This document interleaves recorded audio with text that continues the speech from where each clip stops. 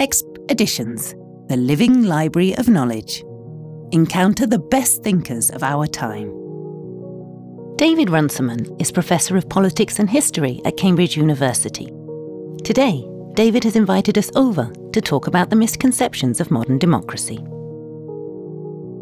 So democracy is a very old idea. It's thousands of years old. And I think most people have a sense of that. And they think that because democracy is the oldest idea, it's the basic idea of our politics. And so the thing that we call democracy now must go back thousands of years, but it doesn't. The thing that we call democracy now is a much more recent phenomenon. I think it's really only been around for maybe 100 years, and in most places for less time than that. So when we talk about democracy, we mean mass elections, so everybody has a vote, political parties. We usually mean something like modern welfare states. We think of mass communication. We include mass literacy in that, so people can read and understand and so on. Is democracy ending?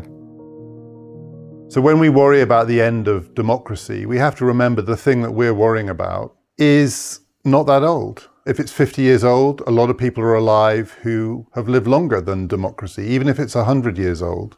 And then the other thing I think is important to remember is we call this system, this electoral political party system, representative democracy. That's its name in English, and that's the term that's used in most parts of the world.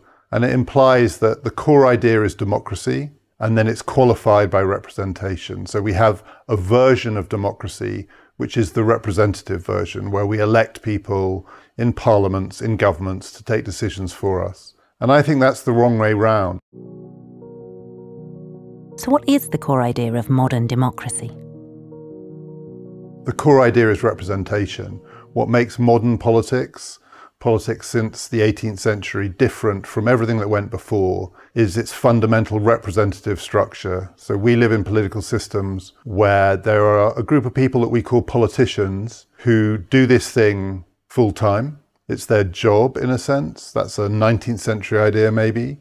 But at the heart of it is the thought that a few people take decisions for everyone else. Politicians, governments, elected officials, parliaments, legislatures. It's a special group, our representatives, and they are the ones who do politics. And we are on the fringes. Politics is not the whole of our lives. For many people, it's a small part of our lives. And representative politics doesn't have to be democratic. Reliable knowledge has never been so crucial to understanding the complex world in which we live. Enjoy the full conversation with the best thinkers of our time on the Exp Editions app.